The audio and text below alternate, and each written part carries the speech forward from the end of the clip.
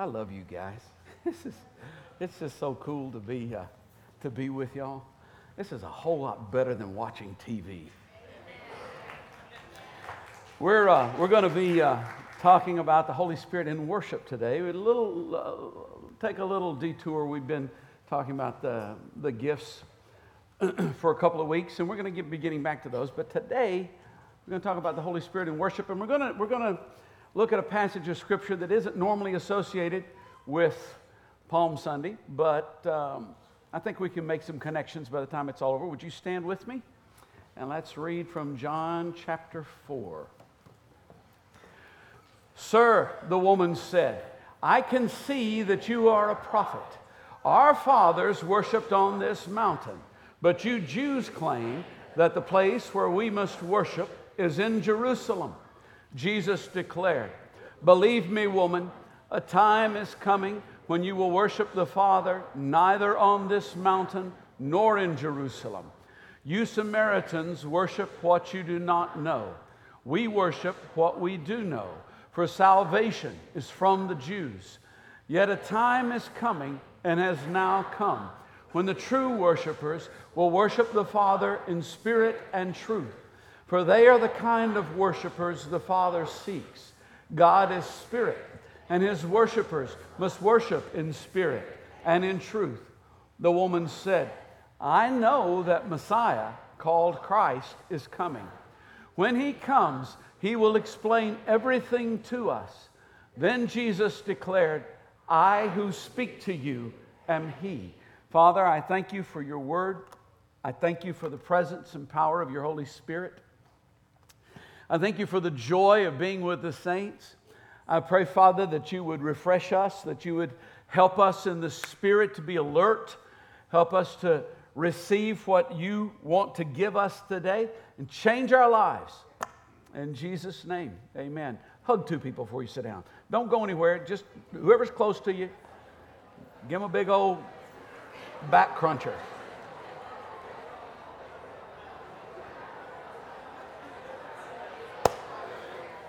Okay. I didn't say tell him your life story. Just hug, sit. Hug and sit. Hug, sit. It's not hard. Hug, sit. Jesus with the woman at the well. We are pretty familiar with this story. Most believers are pretty familiar with this story. And normally what we take out of it, what we think about it, is the term living water. And that's a great term to take out of it, for sure.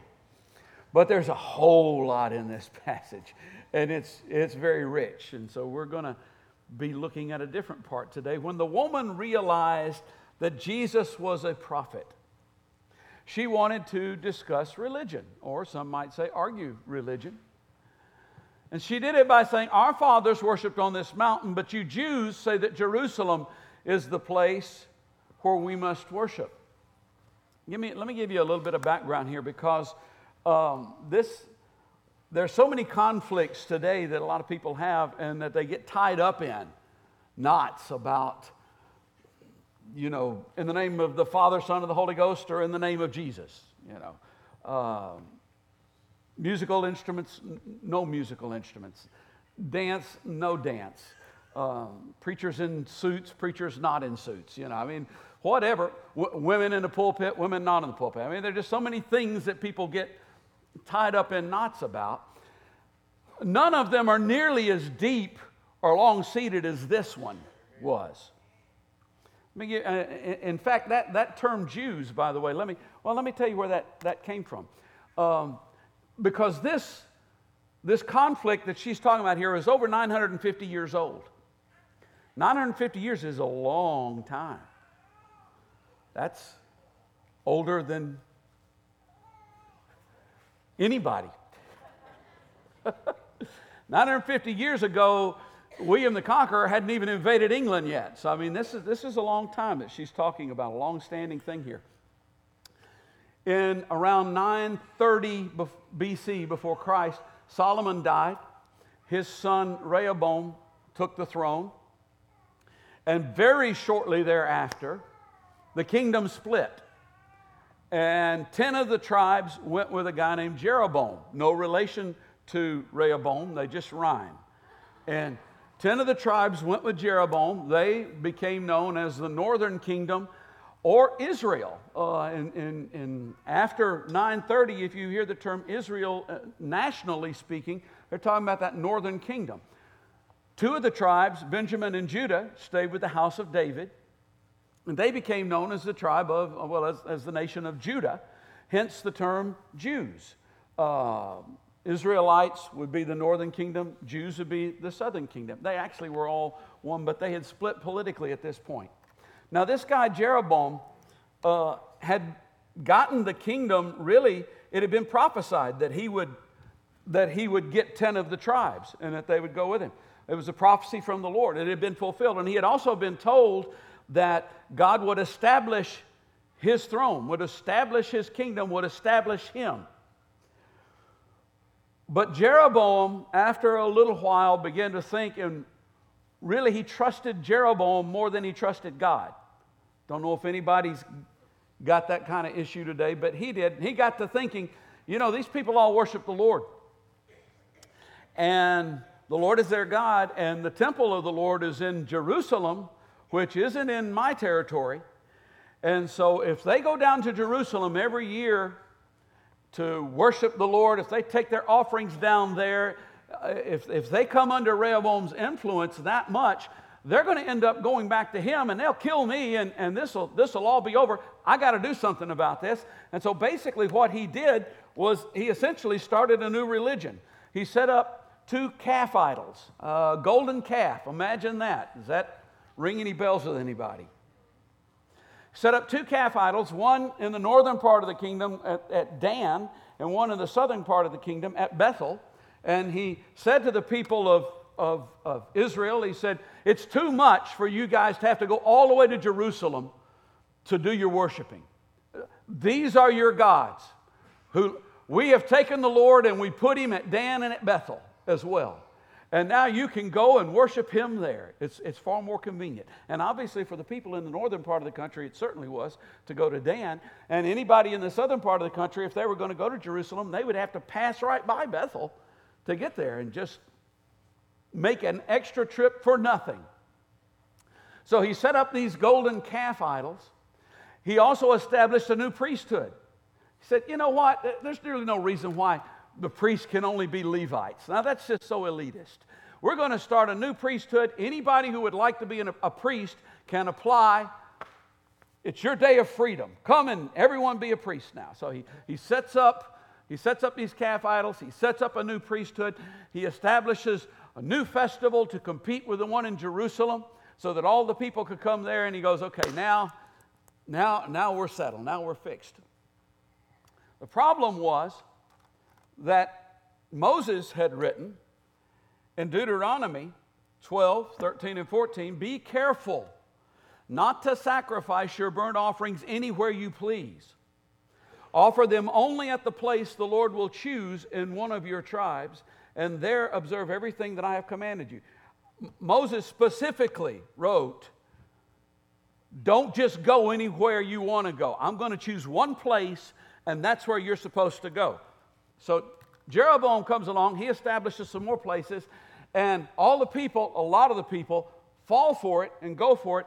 What does that say about their knowledge of what Moses had written? Anybody who knew what Moses had written would know this is wrong. This isn't the right way to go. It's the same today, guys. If we know what God has said, if we know what God has written, then it will protect us so much. Because if we don't know what He said, if we don't know what He's written, then anything anybody tells us, we have a tendency to go, that's convenient. That sounds good. You mean we don't have to go, wow, let's do that. Yeah. So anyway, from the time of Jeroboam on until the northern kingdom of Israel was taken into captivity, their kings were almost uniformly evil, bad. All of them turned away from the Lord.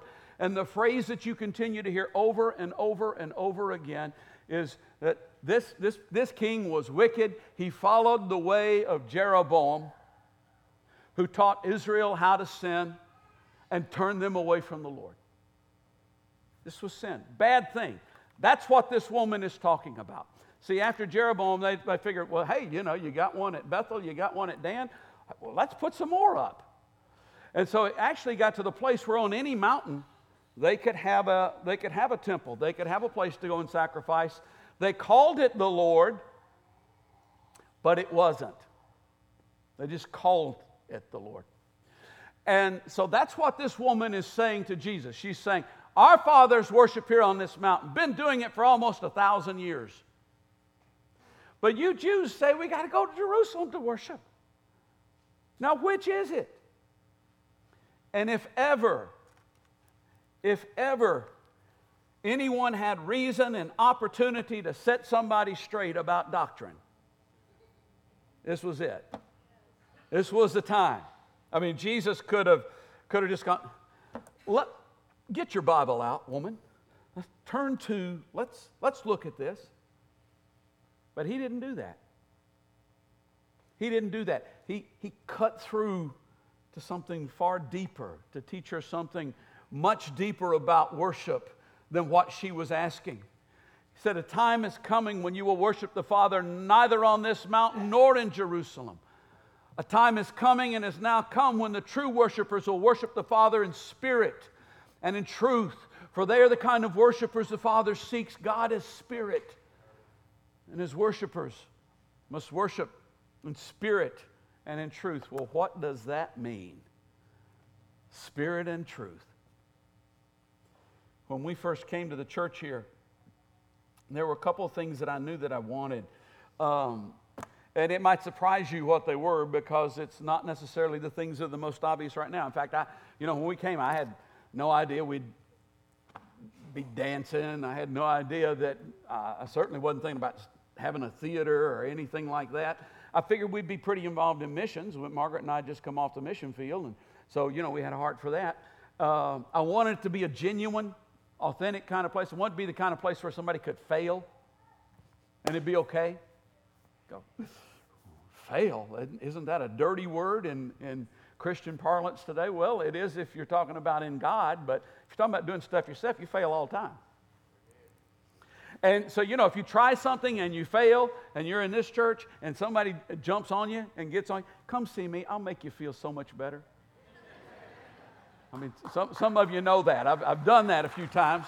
And in fact, there's a bunch of people here who'll make you feel so much better, because you need to be picked up. You need some help in getting on along. That's the way that's supposed to be. I also had a vision for what our style of worship would be. See, before I was a pastor, I was a worship leader, and before I was a worship leader, I was a preacher's kid. And growing up, I used to wonder why in the world we called it a worship service. Sunday morning worship service. Because everything before the sermon seemed to be, and in fact was often referred to as, the preliminaries. Now that the preliminaries are out of the way, now that we've sung our two songs, first, second, and last verse, now that we've taken up the offering, now that we've had a couple testimonies, now that the preliminaries are done, let's get down to why we're really here. And that that bugged me.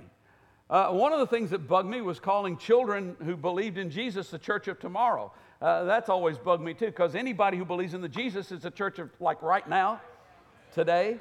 And the idea that all this, that we're at a worship service, and yet offerings and songs and prayers and stuff were preliminary, to what?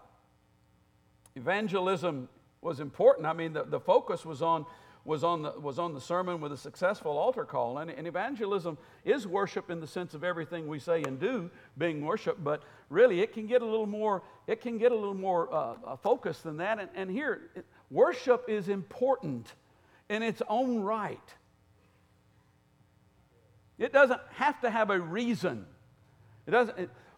I mentioned this. I've mentioned this a few times, but but it's just a memory that I'll never forget. I remember buying my parents a chess piece for Christmas one year. It was about this tall. It was a ceramic chess piece. It was beautiful. It was gorgeous.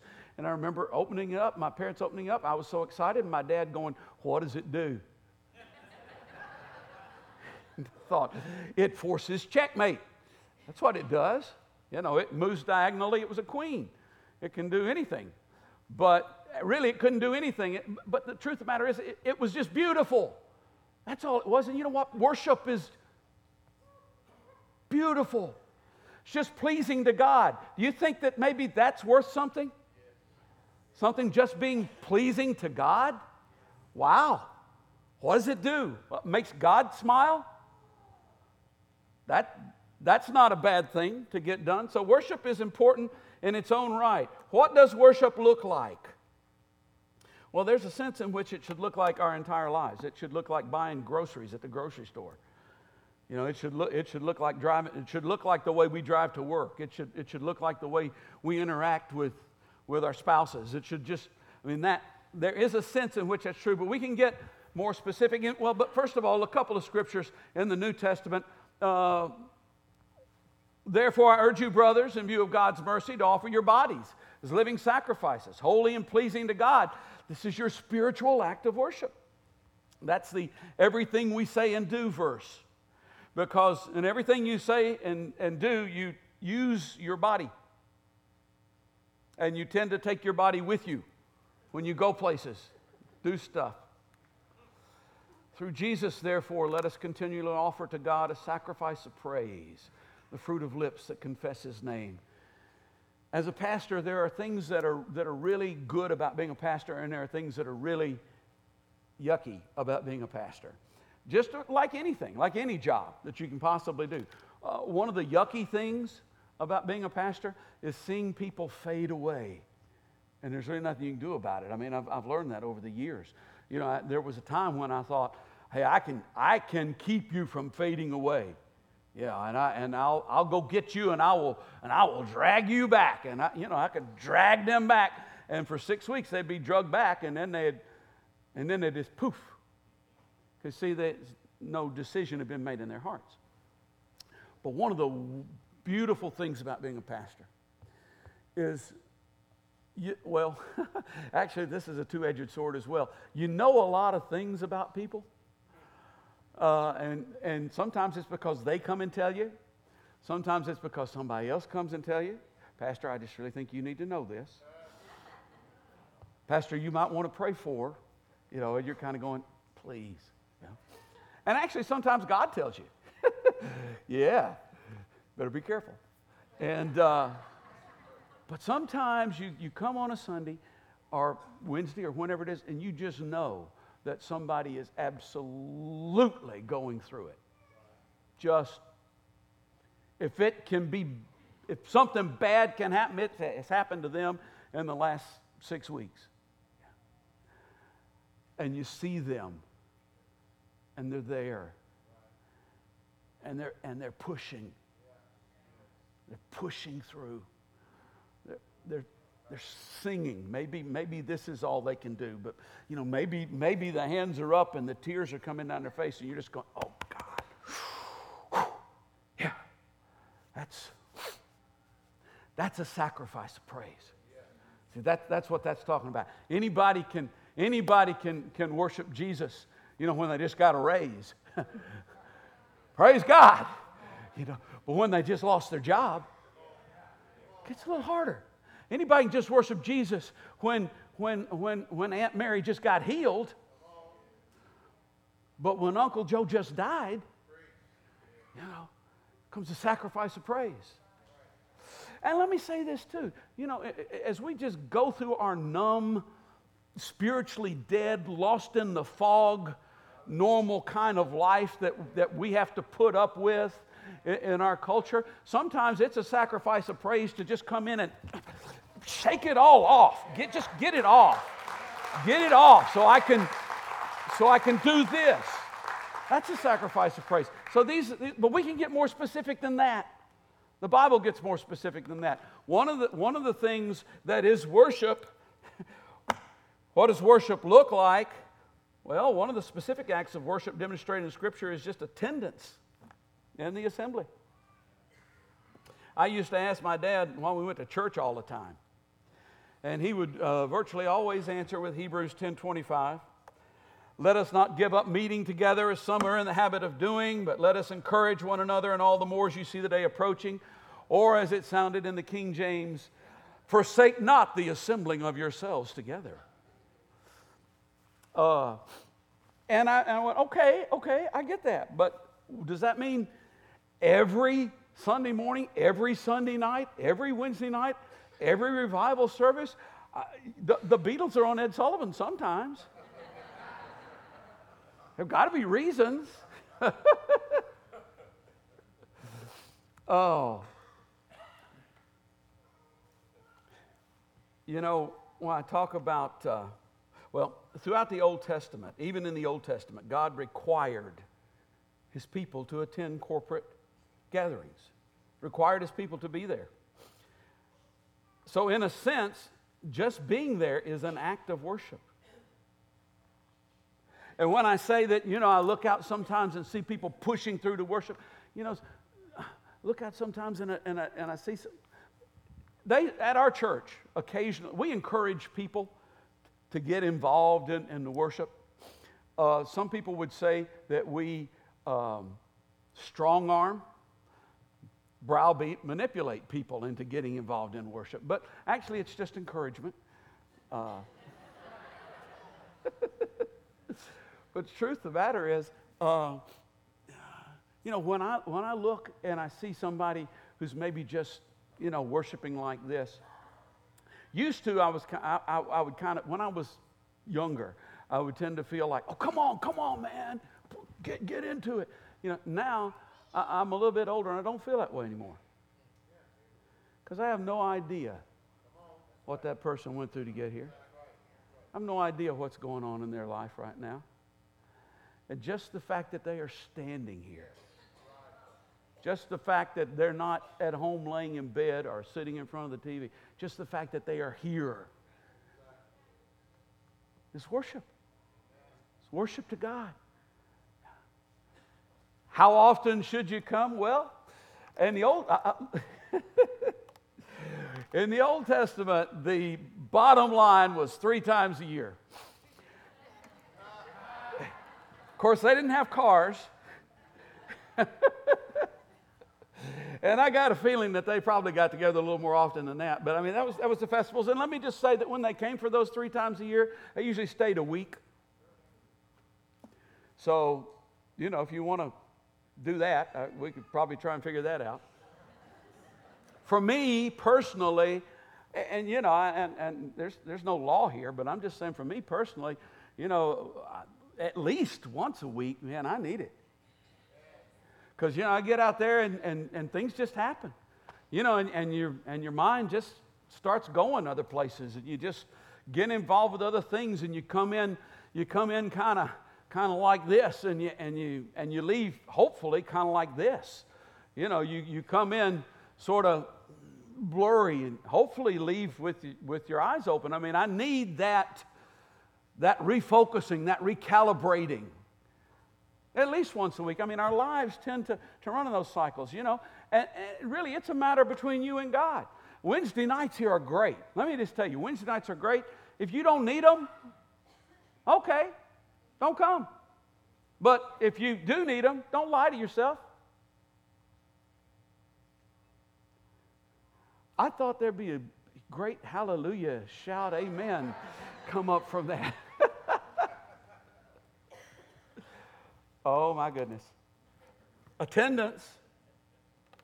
Well, another thing that's clearly worship is bringing an offering. We no longer need to bring a sacrifice for sins. If you got a guilt offering, don't bring it here. Bring it to the cross. Because that's where it got taken care of. But there's thank offerings and fellowship offerings and tithes and offerings. They're acts of obedience. They're acts of worship. They are, first of all, acts of obedience, for acts of worship. Second of all, acts of obedience. Third of all, a doorway to blessings in our lives. We tend to get that kind of flipped and take that third one and put it up there as, kind of the incentive. That's a wrong incentive. Incentive is worship in its own right. That's the incentive. But when people came to worship the Lord, they might sing, they might dance, they might lift their hands, they might hear a sermon, they might have an altar call. They would bring an offering. That's really where worship starts. That's really the bottom line of worship there. Other things, let me get on here: singing, dancing, clapping, raising hands. They're all acts of worship from the Scripture. Now, most people are okay with singing. They may not be okay with their singing. And if they're standing beside you, they may not be okay with your singing. But they are okay with singing because they go, well, that's part of how you worship the Lord. But dance? In the Scripture? Yeah, well, like David, and Miriam, and Jeremiah saying, then shall the virgin rejoice in the dance, young men and old men together, and I will comfort them, and I will make them rejoice from their sorrows. Like I said, I didn't necessarily think, a lot of times when you look at dance in a worship setting, nowadays, often it's performance type dance, and there's nothing wrong with that. That's fine. Get the beautiful dancers up there. Let them dance beautifully. When they dance, they feel His pleasure. That's great. That's not what we do, though. What we do is we do a kind of dance that says, come on. Come on. Do it there or do it here or do it here. But, do it. Get emotionally engaged. Now, when people come to our church for the first time, they almost invariably go, that's so distracting.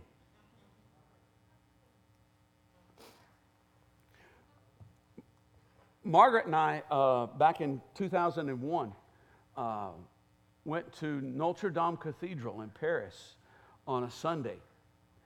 And Notre Dame Cathedral in Paris it's a happening place. And we went in, and they were having service. That's why we were there. Let's go to service in Notre Dame. Yeah, we'll go sit on the front row. And actually we had to sit on the second row. But they had this organ that sounded like it was from outer space that was playing. And they had these big paintings all over everywhere. And they had this altar that was just like jaw-dropping, beautiful piece of art. It was incredible. I was distracted. And I haven't been back.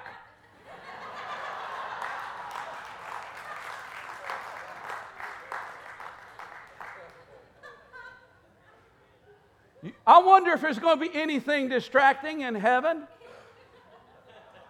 Like living creatures with 4 heads around the throne and things like that. I could just see people, well, I don't want, not me. No, I just can't get into it here. It's distracting. Come on, it may not be for you, but it's for Him. It's for Him. And if it is for you, do it.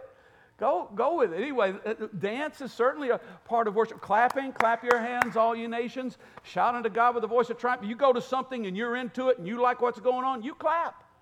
I mean, that's the way that it works. Lifting hands, even in the New Testament. I want men everywhere to lift holy hands in worship before God. Mario Gallioni sent us a little thing this last week. It was kind of, I don't know where he got it, but it was sort of a sheet with a bunch of different hand signals on it. It was what did they call it? It was worship hand signals. Yeah, there was the rookie, and this was the first one, and then it had names for them. This was carry the TV. This was widescreen. Yeah. Yeah. I don't remember a lot of the names. I just know those are the rookies. Yeah, when they got, I remember that this was one of the pro signs, and this is one that I do a lot. I am a pro. Get right down to it. And you know what? Lifting hands, it may seem like a silly thing, but for many, many people, maybe most people, That's the breakthrough. I mean, that's when you take the red pill and you go down the rabbit hole and you cannot come back out again. Is once you have finally gotten there. It just breaks something loose. So, something inside just starts to break up, and you're in a different place. You really are in worship to God. What does worship look like? Big, small, liturgical, free-flowing, exuberant, solemn. Yes. All of the above. The one common denominator, the one thing that ties them all in is the presence of the Holy Spirit. When the Holy Spirit touches and inspires worship, it becomes real. It becomes real regardless of what the setting may be. This does not mean that we don't need to prepare for worship. It doesn't mean that we don't need to prepare when we come. Because it's up to the Holy Spirit. Now, He'll be there, but we need to prepare. We used to, back when we were at the Lord's Chapel, we'd have these monthly services where a bunch of different churches were involved. And one month, one church would lead the worship, and another church would provide the sermon, and another church would do something else. I don't know, park people in the parking lot or something. I don't know. But we'd switch those around. And I remember the month that the guy came, and I don't remember what church it was from, and I don't remember the guy. I just remember him going, I didn't put a worship list together today. I'm just going to let the Holy Spirit lead us where He will. And apparently, the Holy Spirit didn't want to go anywhere. Because we just kind of stood there and looked at each other for a while. And He led a song and walked off. And I thought, I know that feeling. I remember when I was a teenager and I thought I was called to preach.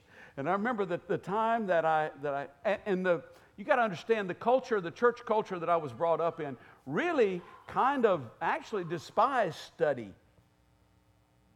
It was kind of like, that's just flesh. You got to let the Holy Ghost come in. If you're not sweating and slobbering, then He hadn't come and you're not really preaching yet. And so I figured it was just this one Sunday, and I was preaching the Sunday night service, and I didn't know what I was going to preach on, but I thought, you know what? I just let the Holy Ghost come, and I'll sweat and slobber, and I went and prayed, and I just pray. That's all I do. Pray, God, come anoint this service. Now that's important. That is important to pray. Okay, but that's all I did. And nothing happened. The only thing that happened was I decided that night that I was not called to preach. By the time that night, that was the longest night of my life, and it was like an 8-minute sermon. You do prepare. We used to have these services, and if a service was really, really good, then the preacher didn't preach. I thought, in looking back on it, I think, how ironic that we think we've really met with God if we didn't hear His word. Yeah, that's kind of ironic. All through the Old Testament and the New Testament, we see preparation for worship. I will say this, the preparation is cheapened when it becomes merely outward. I understand the concept of putting on your best Sunday go-to-meeting clothes, and there's a heart that can do that, and that is absolutely an act of worship, but there's a heart that can do that, and it's absolutely an act of look at me. So it can't just be outward. It's got to be inward. That's when the Holy Spirit begins to touch. This does mean that all true worship is inspired by the Holy Spirit. I don't know if any of you will recognize what chapter this is from, but therefore I tell you that no one who is speaking by the Spirit of God says Jesus be cursed, and no one can say Jesus is Lord except by the Holy Spirit. We've been reading that for like the last 4 weeks in a row in 1 Corinthians chapter 12, and as I was telling you, the first week that we got on it, what that really means is that anybody can say Jesus is Lord, but it doesn't mean anything. It's not really worship. It has no power in it until the Holy Spirit touches it and ignites it and breathes on it. That's what makes it real. When the Holy Spirit inspires worship, deep and wonderful things happen. Today is Palm Sunday. Next week's Easter, by the way. Don't forget that. Today is Palm Sunday, and the crowd that, when Jesus entered Jerusalem, the crowd began to worship, and especially the children. The children were shouting. Everyone was shouting, Hosanna. The children were shouting, Hosanna to the Son of David. Running through the temple, shouting, Hosanna to the Son of David. What that literally means, Hosanna means save now. And declaring him the Son of David, what they literally were saying was, save now, rightful heir of David's throne. You who belong on David's throne, you who really are the king, save. And that was exactly what Jesus came to do. Now, in their minds, they probably were thinking, get rid of the Romans and set up a kingdom. But what he was thinking was, defeat the devil and set up a kingdom. And 5 days later, he did that. But here's the thing. The worship that they were giving, the worship that was coming forth with them, was so much deeper, so much richer, so much more prophetic than they had any idea of. When Mary anointed Jesus at Bethany, when she brought the pint of pure nard and poured it on his feet. I mean, a pint of that stuff would still cost like $1,000 or more today. This is expensive stuff. People didn't make a lot of money back then. She had no idea that she was anointing his body for burial. She loved him. She was bringing a worship offering, a sacrificial worship offering. But she had no idea how deep this was going. She had no idea that just a few hours later, literally, could be measured in hours, he was going to be in a tomb. And she was preparing his body for it. See, when the Holy Spirit anoints us with something, when the Holy Spirit begins to stir up deep, deep wells, stirring deep waters. It's always so much more than we know. We enter into something that's eternal. We enter into something that's invisible. We enter into something that only God can do. So, 3 things about worship that the Holy Spirit has, and we'll be finished. This is quick. Such worship always exalts Jesus, bearing in mind that what exalts the Son exalts the Father. Whoever hates the Son hates the Father. Whoever loves the Son loves the Father. Whatever you do for the Son, you've done for the Father. And Jesus extended it another step out. He said, whatever you do to one another, you're doing to me. Yeah. Whatever you do to me, you've done to the Father. But it always exalts Jesus. This conversation that he had with the woman at the well, where they got into the conversation about worship, and he talked about spirit and truth being what worship was about, ended up in a revelation of who Jesus was. I know that Messiah is coming, and when he comes, he'll make everything clear to us. I who speak to you am he. Revelation of Jesus comes out of Holy Spirit-inspired worship. Holy Spirit-inspired worship is always deep. It's always layered. It doesn't matter what age you are. It doesn't matter how long you've been walking with the Lord. It doesn't matter if you've got a biblical vocabulary yet or not. You don't necessarily have to have that. When the Holy Spirit breathes on that worship, fire comes forth, and it becomes deep, and it becomes layered, and it becomes rich and important. And then finally, when you worship, the Holy Spirit comes, and you are never alone. It's never just you. When you say, thank you, Jesus, that's not just you when it's inspired of him. When you're riding along in the car and it's just kind of welling up inside of you, and whatever that song may be, and it's not just you. He's there. He's there. He's inside you. He's all around you. He's all over. This is life. This is true worship. Would you stand with me?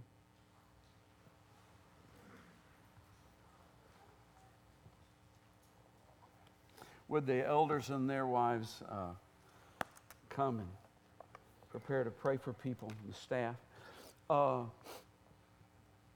This isn't an altar call type of service, but you may have had an altar call type of week.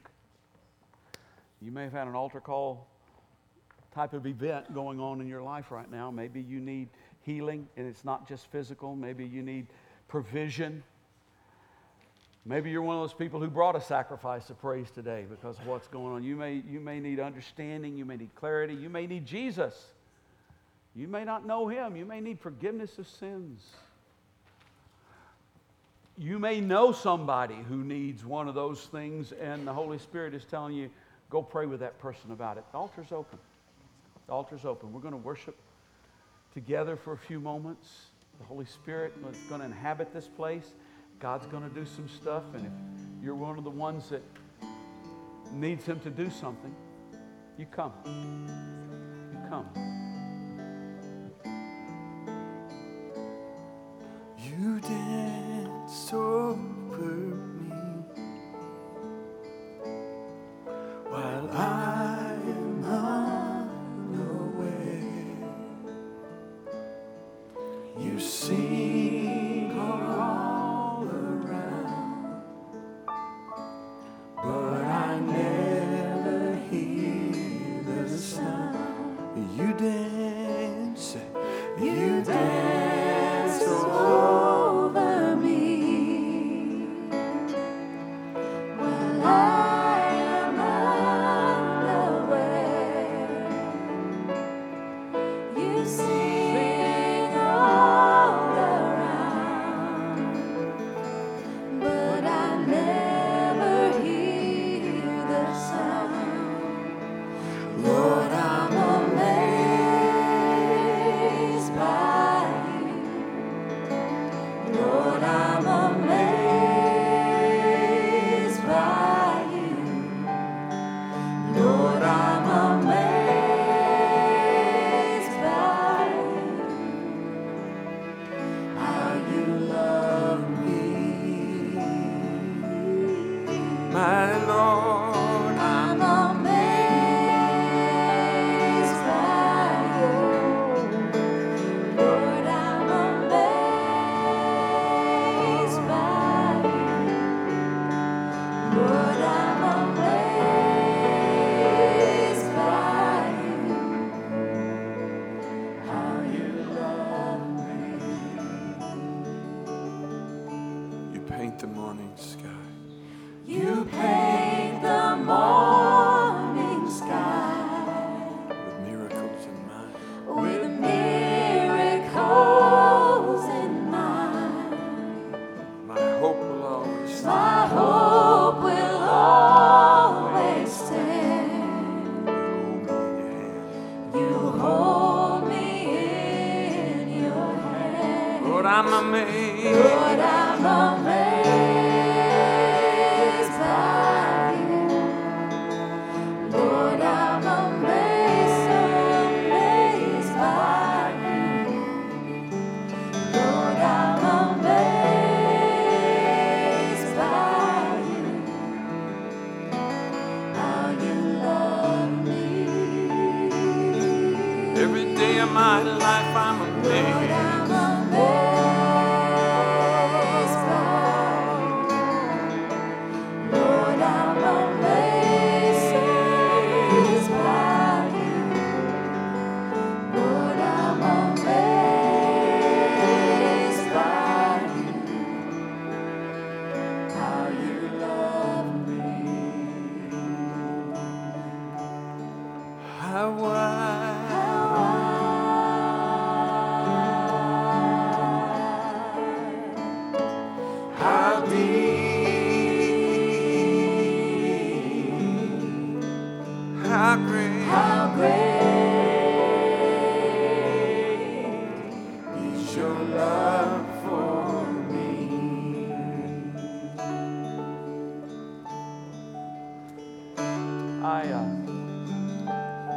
appreciate you guys being here.